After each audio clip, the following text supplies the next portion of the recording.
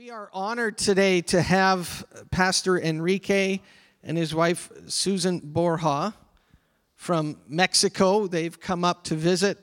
They have family up here in the area, so they do come up on a regular basis, but they contacted Pastor Nelson and said, we are up, we're available if you're interested. And Pastor Nelson said, yeah, I'm going to tell Pastor David we're interested. And Pastor Borja, he functions very much as an apostle, father, not just physically, but also spiritually. In Mexico, I asked him this morning, they've planted 7 churches themselves, and then relationship-wise, they have many other faith community, or not faith community, but many other families of faith, houses of faith that come and relate with them. Churches and fellowships. And so they have an amazing connection, an amazing influence in Mexico. And the church is, it's over 45 years, the church that they are with. Pastor Ern Baxter, one of his brothers, founded the church in the early 70s. And then Pastor Borja was in the mid-70s where they took over and assumed the pastorate and have been very busy and effective there. So this morning we are going to receive from an apostle. Because it says in the Bible, what you receive from, you get the gift of. So when you receive somebody in the name of something, you actually get the benefit of what that name and what that capacity is.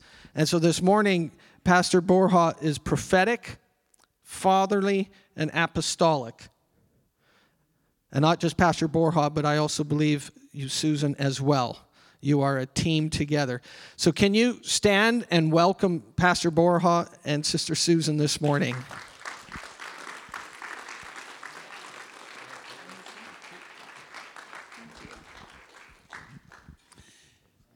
Good morning. It's so wonderful to be here. We were with the church when Pastor Nelson was still the main pastor, head pastor, but at the other building. So we came yesterday on our way into Abbotsford to find it, to figure out where we were going to be going today so we wouldn't be late. And it's amazing, an amazing new building. So congratulations. Not new to you, but new to me. So that's fine. It's still new.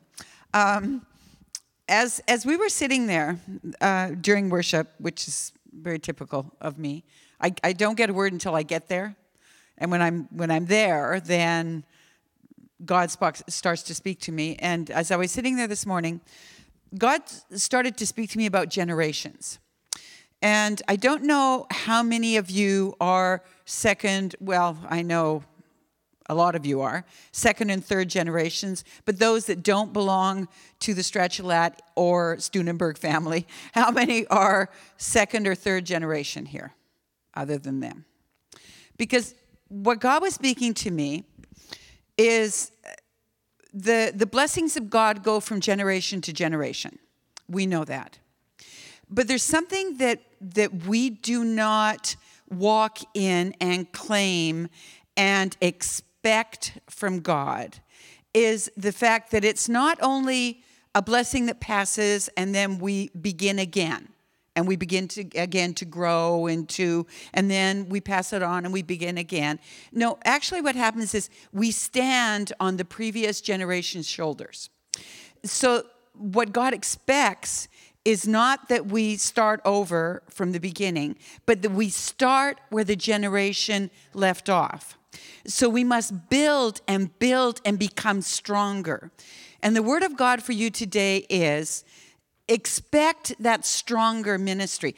You know, Pastor Nelson's ministry, he's been in Mexico, he's been with us in our church, and I know of his ministry is amazing. Just amazing the things God did and is doing through their ministry with his wife, Louise. And of course, I know Ben and Grace Steunenberg as well. And the amazing things God has done through their lives. They're men and women of faith and giving and dedication to God and God's work. It's just incredible. And I know the Steunenbergs. I know Stephen, John, and Shauna very well. And what I'm saying is, God wants you to expect more. More. God wants you to look back and say, I am standing on the shoulders of men and women that have gone on and have done incredible things. And God wants you to see not only that they have done, but wants you to see the new things God wants to bring in with the same amount of power, with the same move of God, but greater. We are in the position of Pastor Nelson, where our son is now pastoring the church that we pastored for 45 years. And he is now pastoring it. But I expect him to go much, much farther than we went. I don't expect him to do the things the way we did it. We don't expect him to be at the level we were at. We expect much more from him, because he stands on the shoulders. He did not start. So what I'm saying today is God wants us to believe. Believe for an incredible move. Incredible. Sitting in this church, there's easy 5 generations, if we start with one. And I don't know Pastor Nelson and Louise's previous, their background or their parents or their grandparents or so generations and generations are represented here. We need to open our eyes. God wants you to open your eyes and see and get a new and fresh and greater vision for this town, for this city, for your families, for your ministries. And because there's so much more. There's so much more. So much more. And we just see things and we continue to do things as they were or what we know, and we continue to walk in what we know. But no, this is God saying, no, lift your eyes up. Lift them up, and because I want to do more. I want to do everything that was done. That's fine, but keep going. And then your children and their children will stand on those shoulders. And God wants more. More move of God, more gifts of the Spirit, more people reached, bigger churches. It's not just for numbers. It's just the influence that God wants to have over this city. And so we just speak blessing in your lives today. We speak the blessings of many, many generations to this church today. Amen. Happy Mother's Day. How are you? Excellent. I have 2 questions before I start. The first question is, how many of you had coffee before church? If you did, thank you very much. That means you are going to be alert. The second question I'm going to ask you, did you bring your imagination with you? Is it here? Because I need that so I can preach to you a specific word that the Lord gave me in the month of November. I was praying and I was believing for a word of God for the 2019. And the Lord directed my attention to the life of the prophet Elisha. And what I saw was this. Everywhere in the world, all the nations are being influenced by different changes in their morale. They are changing the basic definition of marriage. Nowadays, the definition of marriage could be, same-sex marriage. But I can see that maybe the next step will be a man with an animal. Because there is no end to the darkness that the world wants to take everybody, society. And I'm very, very upset that a minority of people make decisions for the rest of us. I mean, all these politicians deciding in the future of our nations. And then, same-sex marriages, and this is Mexico too. I mean, it's everywhere. I read that in Argentina. I read the same things in Chile and in Europe and everywhere. And then they want to, same-sex people or marriage, they want to adopt children and corrupt them and influence them. So, we're in the middle of probably one of the darkest moments in the history of the world. And on the other hand, the story of Elisha, it's probably as equal, as dark as today.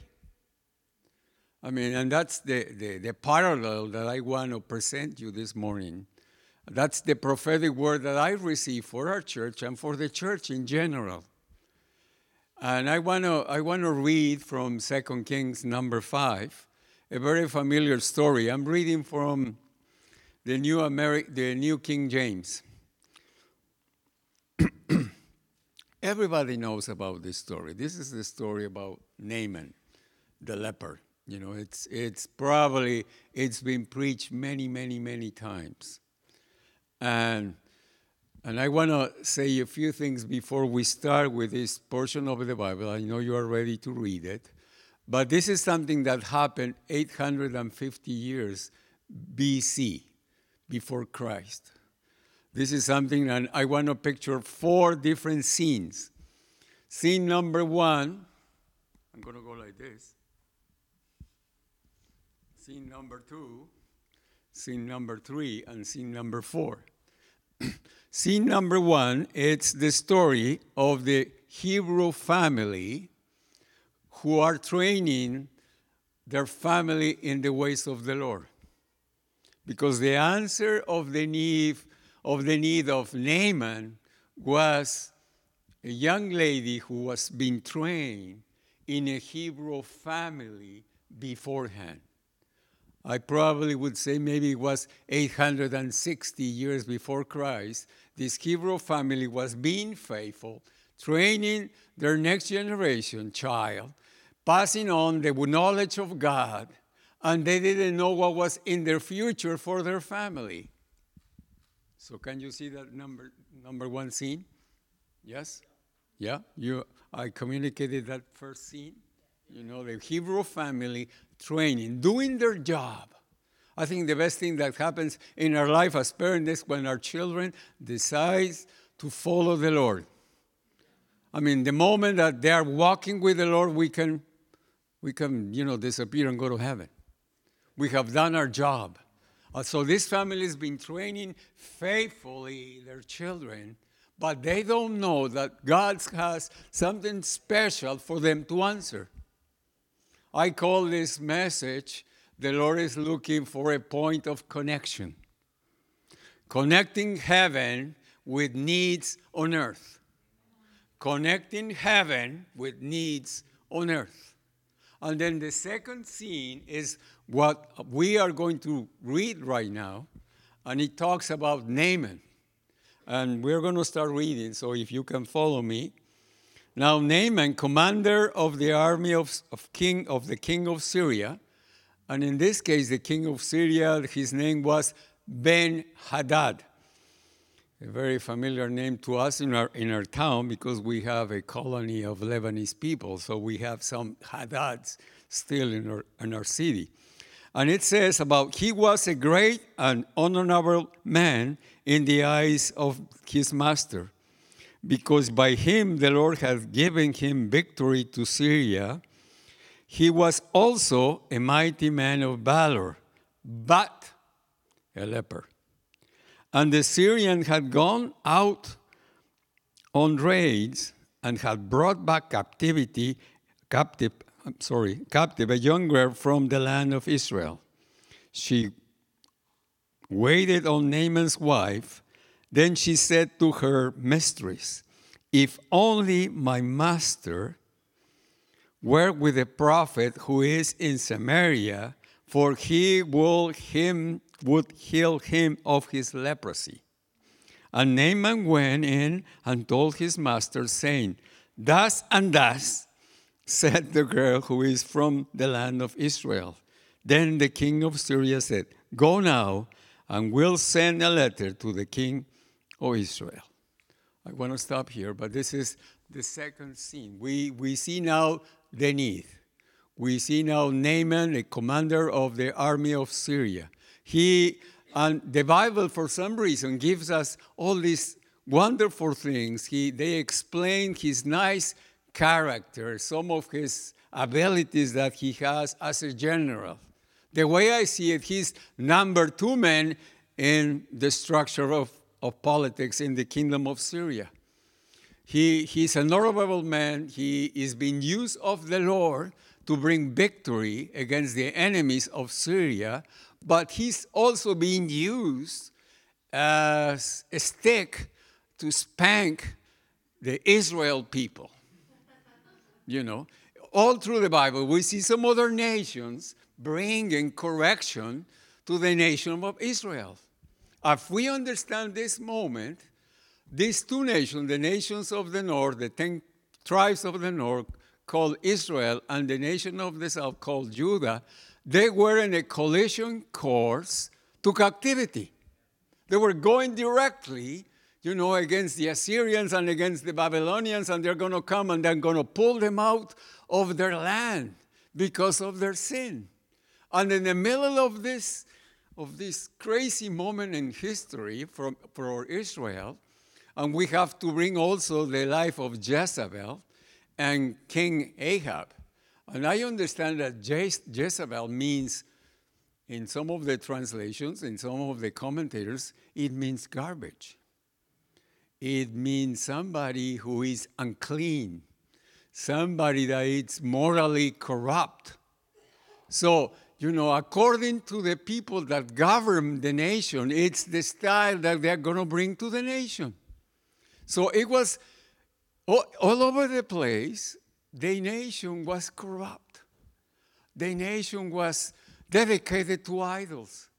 And in the middle of that, we have this story, and we have the two of the most famous prophets. One of them is called Elijah, and the other one is called Elisha. Elijah means God is Lord. I mean, every time Jezebel had to name his enemy, he had to say, God is Lord. I mean, you know, it was kind of like, you know, even though she was, you know, pushing the worship of Baal, and one of the stories that probably we love is that challenge between, you know, Elijah and the 400 prophets of Baal. I mean, I want to see that video. I don't know about you. But I love the way he teases them and the way they do it because, you know, it's an amazing story. And I discovered when fire came, the heat that came down, the fire of God was equally to a nuclear bomb. I mean, it wasn't like, you know, this little fire coming down. It was like, you know, it licked the water and it melted the stone. You know, we live in front of probably one of the largest volcanoes in Mexico City, the second largest one in the country. And we know about what happens with lava and what happens after, you know, you bring stones with so much heat, you know, it crystallizes.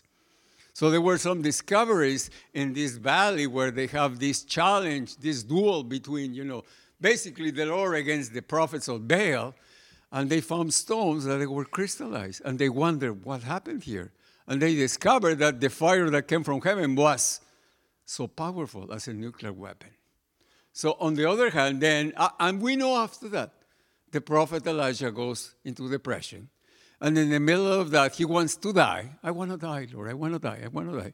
And in the middle of this, he's called to pass on the anointing to Elisha. And Elisha means Jesus saves. Well, Elisha means the salvation of the Lord. You know, that's what it means. So we have Elijah, God is king, and on the other side is Elisha, God saves. So what I want to bring your attention is that we are now in a new era of the salvation of the Lord, and we see a different way of approaching the needs of Israel, different from Elijah to Elisha. Elijah was a funny guy. He dressed funny. He dressed different. He was always isolated. But Elisha was more of a social guy. He was bringing solution to different people's needs. And if you read all his miracles, I mean, it's all about people. It's all about grace. It's all about mercy. It's all about, showing the Lord's heart to these people. So it was different. It was like all of a sudden it changed. And I think that's a story for the church now. Because his ministry started when Elijah was taken into heaven, and then we know what happened. The mantle dropped, which to me, it's a picture of the Holy Spirit coming upon the church, us, the church, and then Elisha picking up the mantle and doing the work of the Lord. And one of the things that I understood from Elisha, after being with him almost 10 years, after that scene when Elisha wants to die and wants to go, there's 10 more years where he is training Elisha to do all those miracles. And Elisha sees the need, that he is going to be called to do now the job of the ministry, the prophetic word. He's going to be the voice of God to those people. And he says, I need double anointing. I mean, if I don't get that anointing, that doesn't make any sense. And I want to say something very special today. The reason I am here today is because the night that the Lord saved me, this is November 25th, 1973.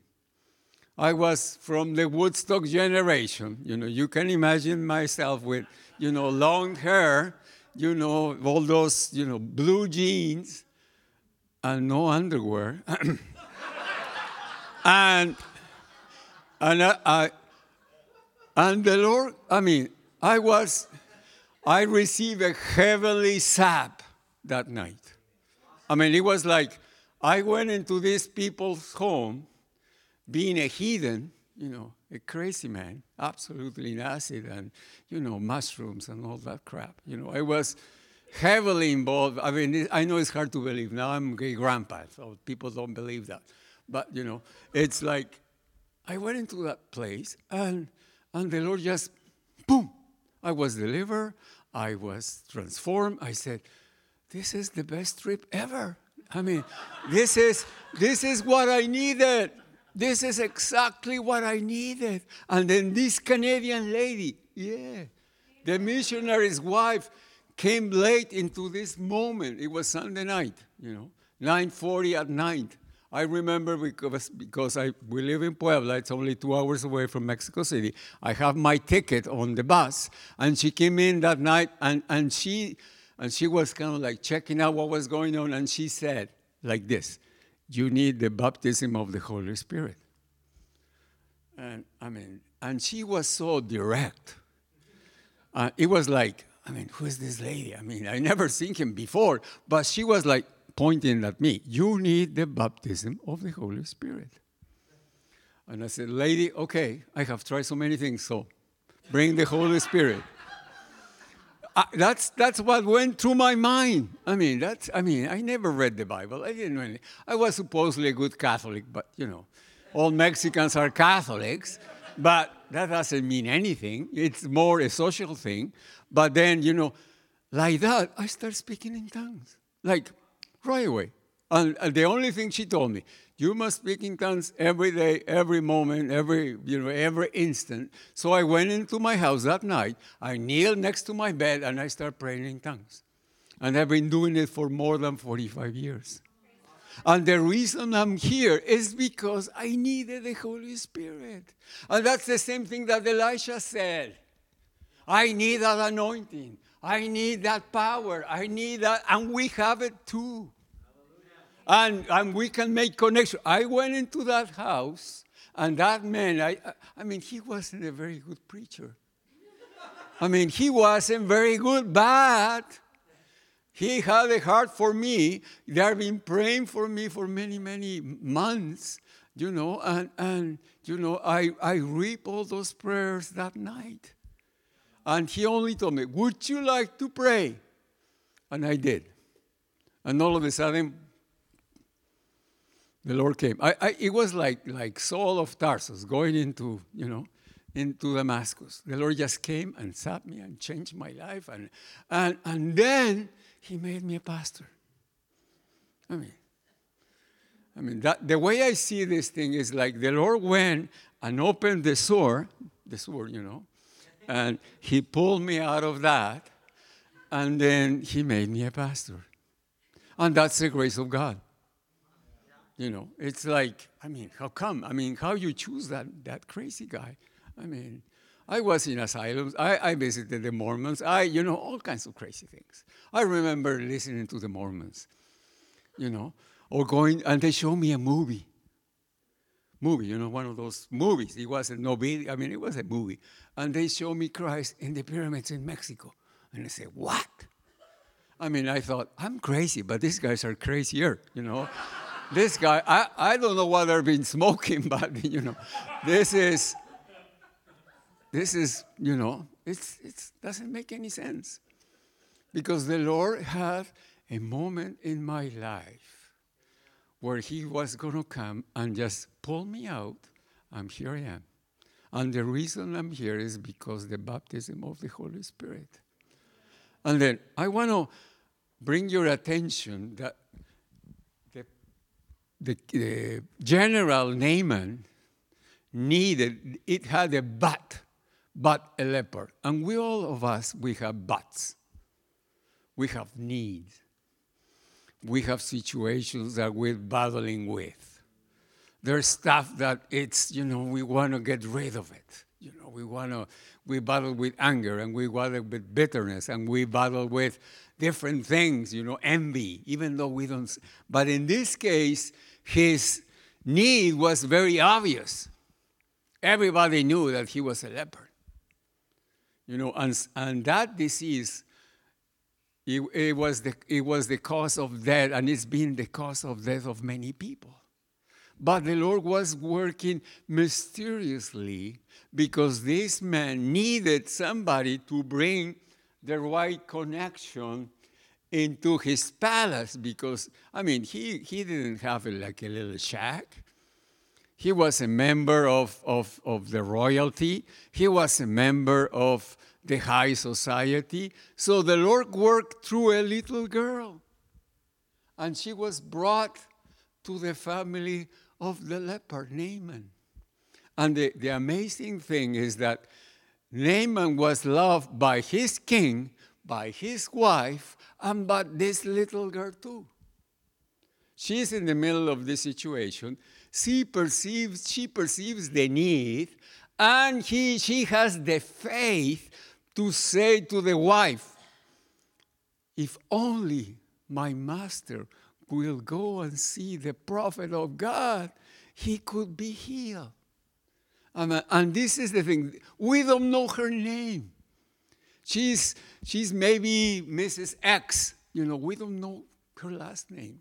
But right now, she's influenced, or she comes into the family of this Naaman, this general, and she's going to bring solution. She's going to be the point of connection from heaven to earth. And this is this is a little girl that maybe doesn't look powerful, that doesn't look, very strong, but she has faith. Amen. And she exercises faith. And she dares to tell her mistress, and she has the faith. And this is the amazing thing. She pronounces the prophetic word, Naaman, my master, should go there with the prophet Elisha. This is the time of salvation. Probably this girl was a very well-informed lady. How come? Because in those days, the word-of-mouth communication was the best. Probably she knew about Elijah. Probably she knew about that when Elisha prayed 3.5 years, it didn't rain. Probably she knew about all that challenge between, the prophets of Baal and the Lord and the prophet. So she's a well-informed kid, because in those days they didn't have social media, and people knew about these things. People knew, like in Jericho, they knew about what happened in Egypt. What kind of business? CNN or what was the news? No, it wasn't none of that stuff. It was just mouth to mouth. So she's there, and she says to her mistress, this is what my master needs to do. So she receives the word because this is something special. The Lord opened the heart of this lady, and she receives the word. And then she goes with her husband, Naaman, and he receives the word, and then he goes to the king. None of them say, this crazy girl, she's stupid. She doesn't know what she's talking about. We have the best medical doctors in Syria. One thing that happens in Mexico when people are ill, the first thing when they do, they go to their family doctor. And then if it doesn't work, they go to Mexico City to see a specialist. And if that doesn't work, then they go to Houston, because Houston is the answer for all the illness. And if that doesn't work, then they go to the dark side. They come back to Mexico and they go and see witches and, witchcraft and all that kind of stuff. And that's probably what happened to Naaman. He was looking and searching for a solution. But this is the grace of God. That God was going to save him. God was going to come and rescue him from his illness. And the third scene I want to picture you is, look, Jesus, 850 years after, he talks about him, about Naaman. When he's preaching in his hometown, Nazareth, in his hometown, and when he opened the Bible in the prophet Isaiah 61, he gave us beauty for ashes, the oil of joy for mourning, the garment of praise for the spirit of heaviness. He opens the scripture and he says, the grace of God in the past, it's also for the Gentile nations. The grace of God, it's even for the enemies of Israel. The Lord is going to heal one of the enemies of Israel, and that's absolutely 100% grace. He doesn't deserve to be healed. But the Lord is working through a little girl who is, brave. So what happens? Naaman goes to the king, and the king says, I'm going to write you a letter, and you're going to go to the king of Samaria, and I'm going to give you a little offering. A little offering of $1 million. It was like, do you like a little offering like that? I have a Korean pastor that he always comes and gives us money for the orphanage, and he always says, this is a little offering. And a little offering, it's like $3,000-$4,000. And we said, if that's little, I don't want to know what's big, what's a big amount. So he goes with this letter and the money. And he goes with the king of Samaria, and the letter is very funny. The letter says, I want you to heal my general.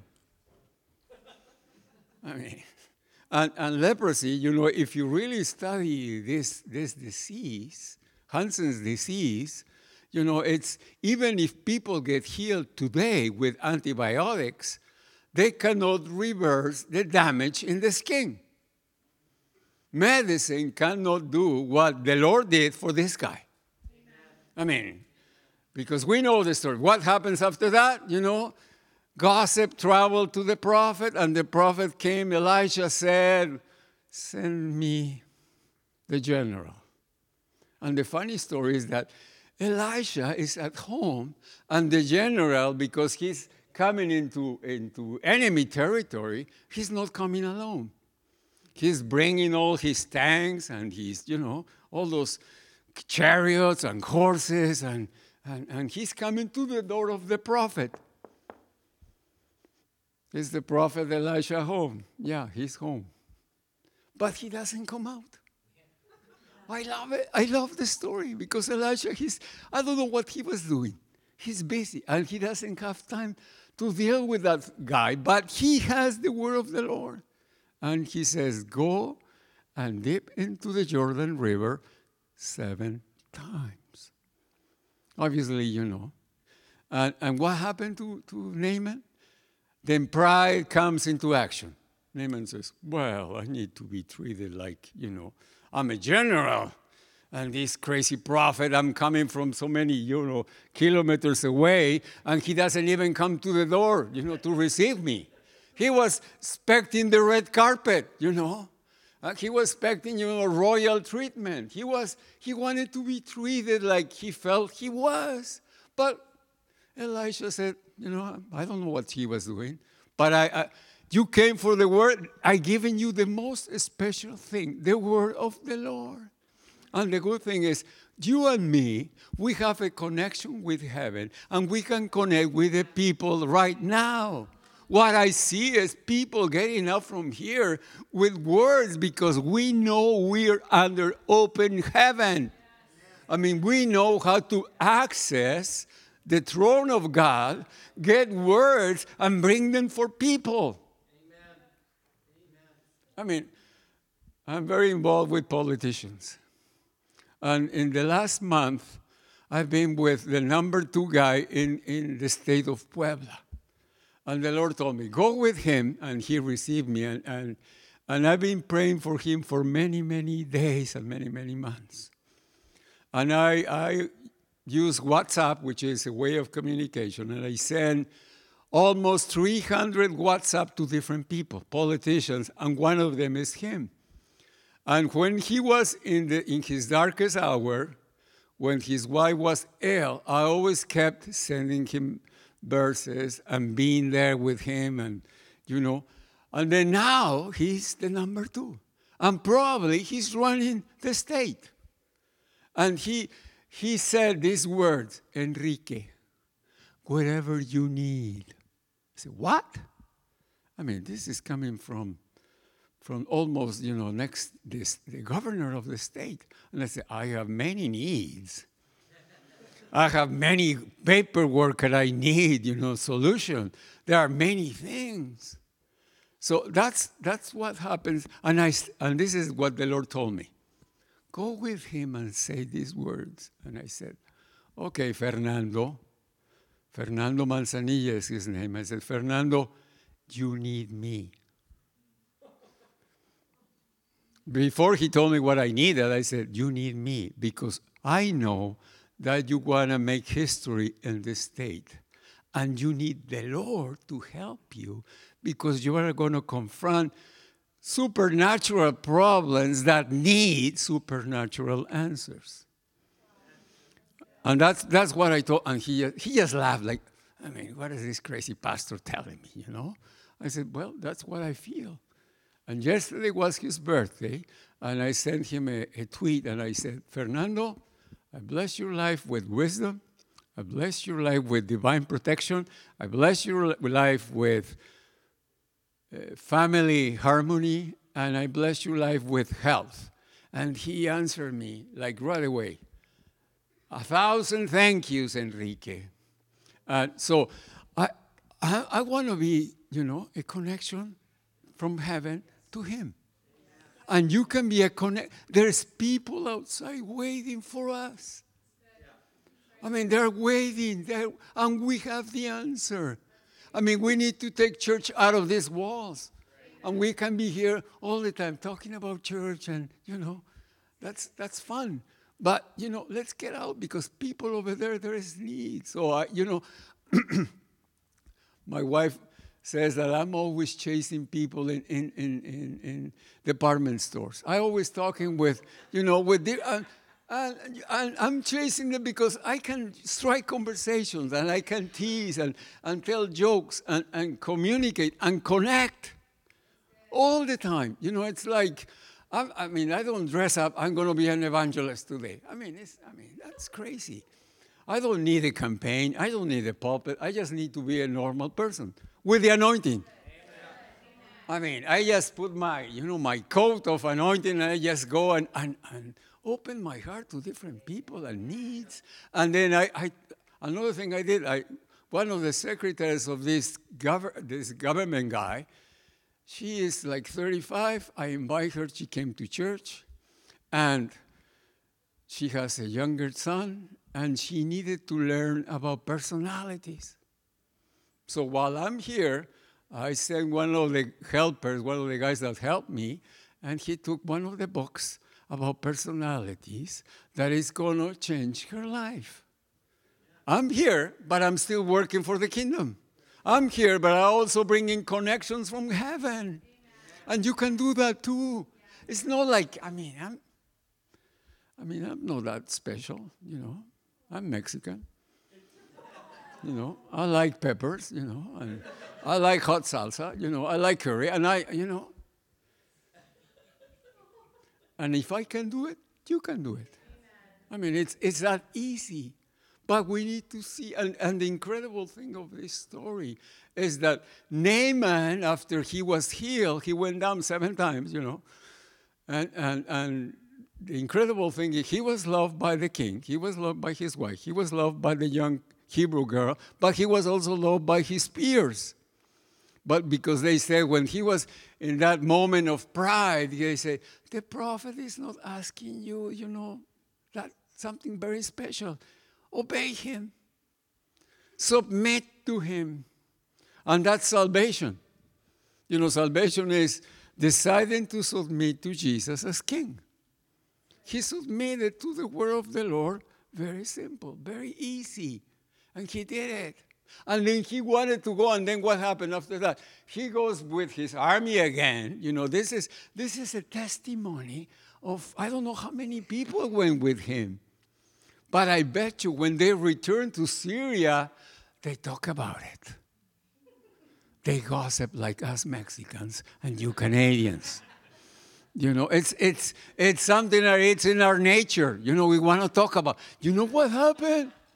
And then, that's what I need your imagination. Imagine Naaman coming home again to his wife and to his king. I can see knocking at the door and saying, honey, I'm home. And then the wife coming, how did it go? And then, what happened? There is nothing in your face. You even look younger than before. Can I go and dip to the Jordan River? So I get the same treatment? How many ladies would you like to have that in your skin? Especially if you are after 40 or 50, and then all those wrinkles. And then, 7 times. I want to have that ministry. Really. Pray for people and all of a sudden, who needs the knife when you have the Jordan? So this is to me this is what I imagine. I can see him coming, and then the wife saying, wow, he was more handsome now. He was changed. And then I always wonder what happened to the little girl. We don't know the story. We probably know about the culture of the Syrians. We don't know if the parents died, but we know something about the culture of the Syrians. Something that they did is they adopted people like the little girl and make her part of the family. That's my conclusion. Because, they had to show gratefulness. The general wanted to give Elisha the $1 million, but Elisha said, I don't want your money because this thing is by grace, not by money.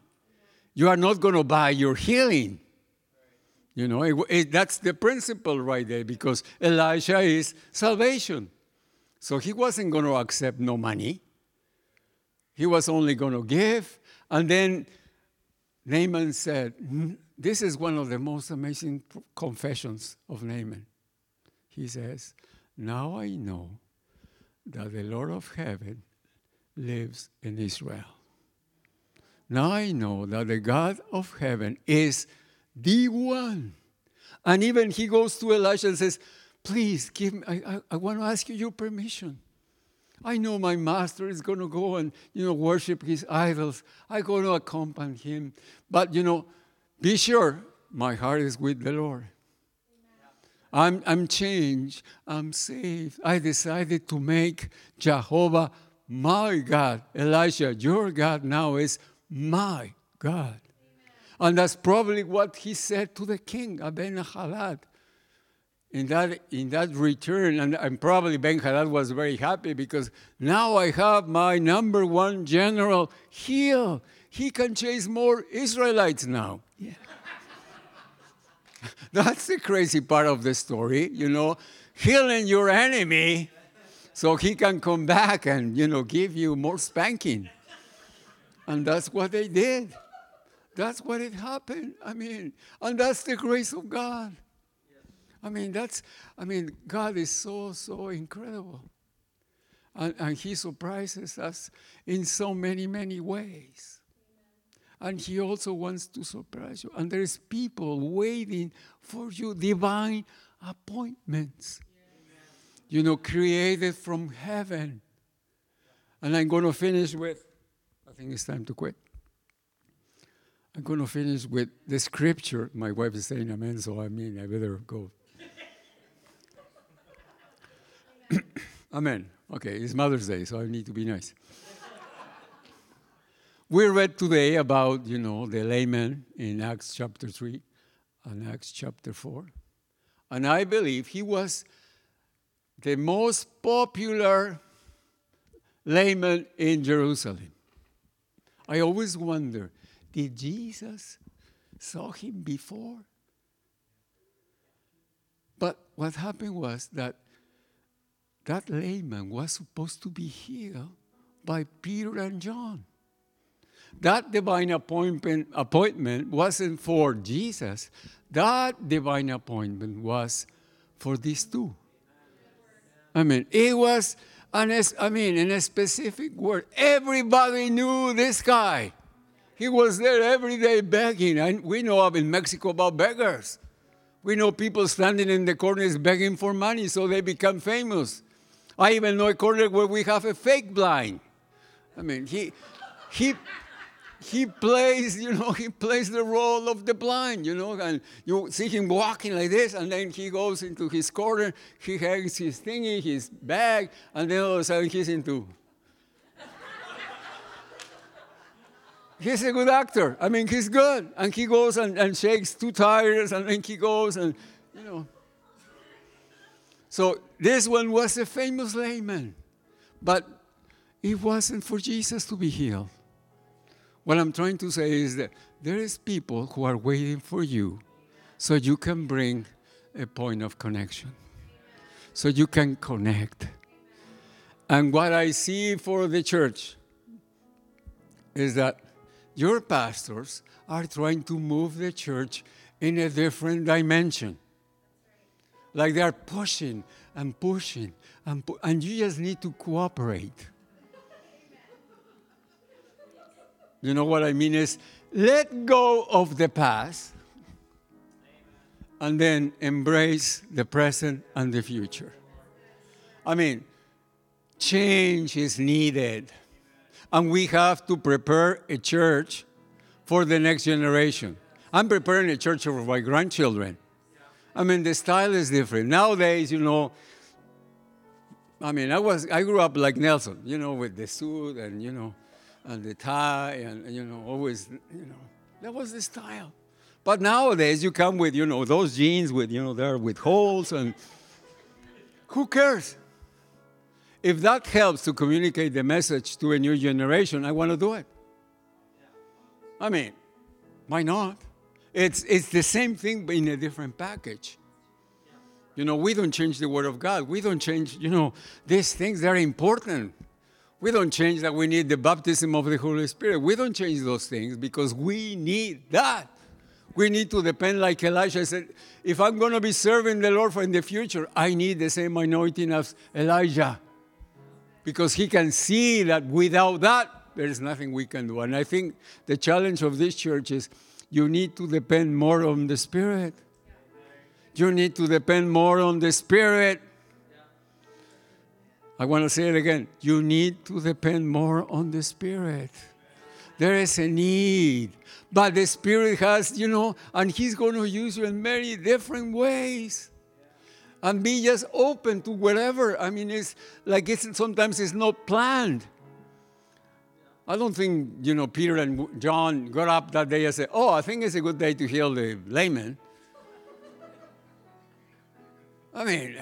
It's the same thing with me. I didn't walk up and say, what a wonderful thing, to be saved today, November 25th. That was the farthest thing in my mind. I didn't know anything about that. So that's the way the Holy Spirit moves like the wind. And he does what he wants when he wants. And we need to open to that. I want you to stand. And I want to... ¿Quieres venir, güerita? ¿Puedes ayudarme a terminarlo? No sé qué más decir. So why don't we pray today? I think God's been very clear. And I just want to do one thing. Pastor Nelson, what's one miracle you saw in your ministry?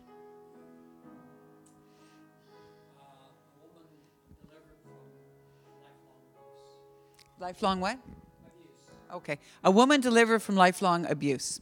Okay. God's saying today, this church will do greater things. Amen. Okay. So that was then, this is now. We need to expect greater things. And there's people around you every day, people at school, people at your office, people at your work, people in your neighborhood. And you know, when you come up and you tell them the secrets in their heart and the needs of their life without them ever telling you, you know, it's just amazing how it opens doors. And God, we just pray that every day this church will walk in expectation of the opportunities that you will put before them. God, do not let us walk expecting the same.